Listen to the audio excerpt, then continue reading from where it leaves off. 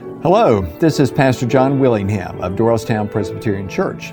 As our podcast audience continues to grow, I want to thank our loyal listeners and welcome those who may just recently found us. We know that life can quickly become busy, so this podcast offers an on-the-go opportunity to hear Sunday's sermon, along with the scripture lesson read by that day's lay leader or preacher. We also encourage you to visit our website at dtownpc.org to learn more about our church and all of our diverse ministries. Thank you for tuning in. Our scripture lesson tonight comes from the Gospel of Luke, reading from the second chapter. We begin with the 8th verse. For those of you in the sanctuary, the words are found printed in your bulletin. For those joining us online, the words will appear on the screen. Now, in that same region, there were shepherds living in the fields, keeping watch over their flock by night. Then an angel of the Lord stood before them, and the glory of the Lord shone around them, and they were terrified. But the angel said to them, "Do not be afraid. For see, I am bringing you good news of great joy for all the people. To you is born this day in the city of David a Savior, who is the Messiah, the Lord. This will be a sign for you. You will find a child wrapped in bands of cloth and lying in a manger." And suddenly there was with the angel a multitude of the heavenly host, praising God and saying, "Glory to God in the highest heaven, and on earth peace among those whom he favors." When the angels had left them and gone into heaven, the shepherds said to one another, "Let us go now to Bethlehem and see this thing that has taken place, which the Lord has made known to us." So they went with haste, and they found Mary and Joseph and the child lying in the manger. When they saw this, they made known what had been told them about this child, and all who heard it were amazed at what the shepherds told them. And Mary treasured all these words and pondered them in her heart. The shepherds returned, glorifying and praising God for all they had heard and seen, just as it had been told them. Friends, this is the word of the Lord. Thanks be to God. In March of 2016, Mark and Lindsley Lashley of Cairo, Georgia, welcomed their first child into this world. It was a baby boy. The paternal grandmother decided to share the news via text, and it went a bit farther than she had anticipated. Mark told the story to a reporter and said, "My mom decided to send out a group text, and one of those numbers was my cousin's cell phone, but my cousin no longer has that number.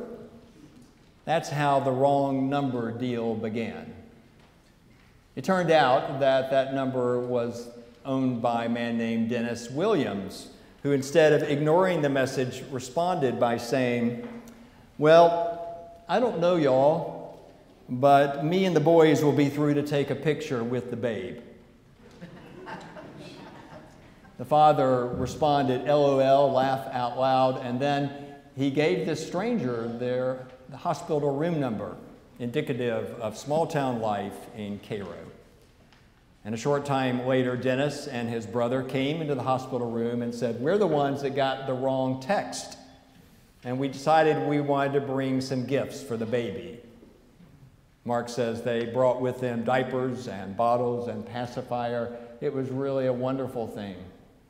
And another member of the family was so enthralled by it that they took a photo of the brothers with the baby and posted it on Facebook and thanked them for doing it, and the message went viral. Mark said later that "I didn't realize how berserk things had gotten until I got a message from someone in Africa congratulating me on the birth of our son. All we want now is a little bit of peace and quiet," he said, "as we want to stay home and get our son nestled in." A newborn son, strangers coming to visit, a message spreading far, and parents left to ponder what it all meant. Sounds a lot like the events that we have gathered here tonight to celebrate. The gospel writer Luke is the primary source for what we know about those events. Just prior to our passage, he just tells of why it was that Mary and Joseph ended up in Bethlehem. And then he said when it came time for her to deliver, she gave birth to her firstborn son and laid him in a manger because there was no place for them in the inn. Our passage begins with the very next verse. In that region, there were shepherds living in the fields, keeping watch over their flock by night. Suddenly, an angel appeared to them in the sky, and they were terrified. But the angel said, "Do not be afraid. For behold, I'm bringing you good news of great joy. For to you this day in the city of David, a Savior, the Messiah, has been born." While the shepherds are still trying to understand exactly what that means, the heavenly hosts appear in the sky, and they begin to sing, "Glory to God in the highest heaven, and on earth peace among those whom God favors." And when the singing stops, the shepherds decide to go investigate the news that they had received, and with these two clues they had of a newborn swaddled, lying in a manger, they find the family. It is then that they tell how they came to hear about the baby's birth. And Luke says, all were amazed at what the shepherds told them. And then we read of how Mary pondered all of these wondrous events that had surrounded her in recent months. And Luke then ends the birth narrative by saying, the shepherds returned, glorifying and praising God for all that they had heard and seen as it had been told them. In other words, in response to that song offered by the heavenly hosts, the shepherds, upon returning home, sang a song of joy. Those events are so familiar to many of us that we can miss a part of the narrative that would have been startling to first century audiences. It comes in that moment when the angel says to the shepherds, "To you is born this day in the city of David." For us, that seems like a word simply about the good news coming to all humankind, which it was. But it was also a message from the angel that to those shepherds too, this good news was intended for them, and that would have been jarring to many people of their era. For this time of the year, when we think of shepherds, we tend to view them as part of the children's pageant and have warm and nostalgic associations with them. But that's not how they were viewed in the first century. Shepherds were on the list kept by rabbis of people who automatically could not serve as judges or witnesses in trials because shepherds allowed their sheep to graze on other people's land. Shepherd, a synonym in the first century, was basically a shiftless thief. And yet, they were the ones to whom God chose to share the news first, and the first ones who then found the Christ child. Who would be the shepherd for you? Think of the person who you'd be least likely to believe if they brought you some startling news. Or think of the person that you'd be least likely to assign the task of delivering a message, and they would be your shepherd. That's who God chose to deliver that news, revealing in some basic way that God's love has always been broader than what we humans think or maybe even prefer.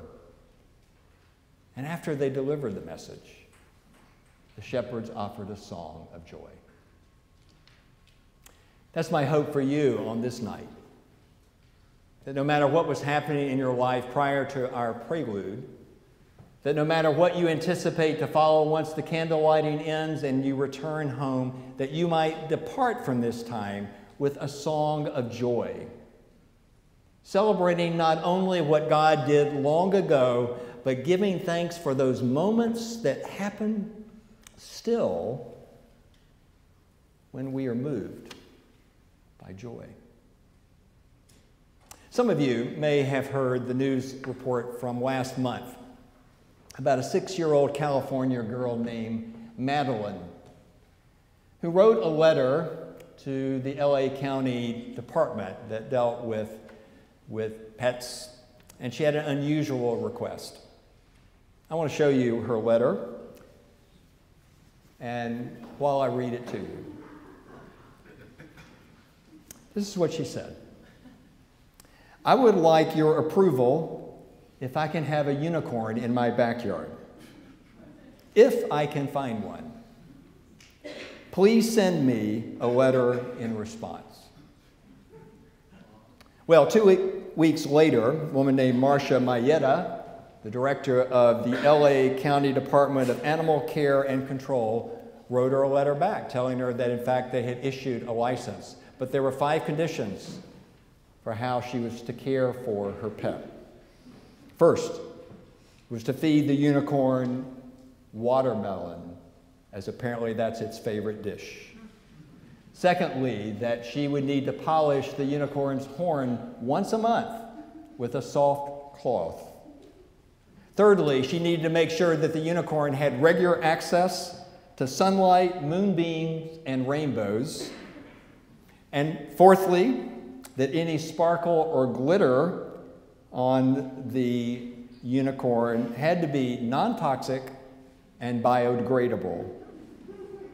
And that fifthly, in all other ways, she needed to follow Title 10 of the local code. Included with the letter was a heart-shaped license for the unicorn and a stuffed animal unicorn that Madeline could have until she found her own. Mayetta shared that delightful letter and a photo of the license and the toy on social media. She chose not to arrange an interview with Madeline and the family because at that point the child didn't know yet that her license request had been approved. All Madeline knows, Mayetta said, is that she's going to visit some animal care center to talk about her unicorn application. And her mother provided background on what had been going on, telling her reporter that her daughter had come to her asking to have a pet unicorn. And not wanting to discourage her, she said she wasn't really sure whether local officials would allow a unicorn as a pet. And so Madeline said, okay. She marched off, and an hour later she came back with this letter and asked her parents to help her mail it. When the letter arrived, Mayetta told the journalist that it provided a boost to people in her office, employees whose jobs can include some difficult times because they see bad cases of animal abuse or of people harmed by animals. And while there is no word about the child's response to the news, an Instagram post from Mayetta said this: "We commend Madeline's sense of responsible pet ownership to seek permission in advance to keep a unicorn in Los Angeles County. As a result, we issued her a pre-approved unicorn license. Also, in the meantime, because they are indeed very rare to find, we will be providing her the unicorn pictured below as she continues her search." The post opened with the words, "This brought us so much joy, we thought we should share it with everyone," and closed the post with #SpreadSomeJoy. Some shepherds in the 1st century, after a short trip, chose to sing a song of joy over what they had discovered. Sounds like good advice to me. for what we can do after we depart too. Let us pray.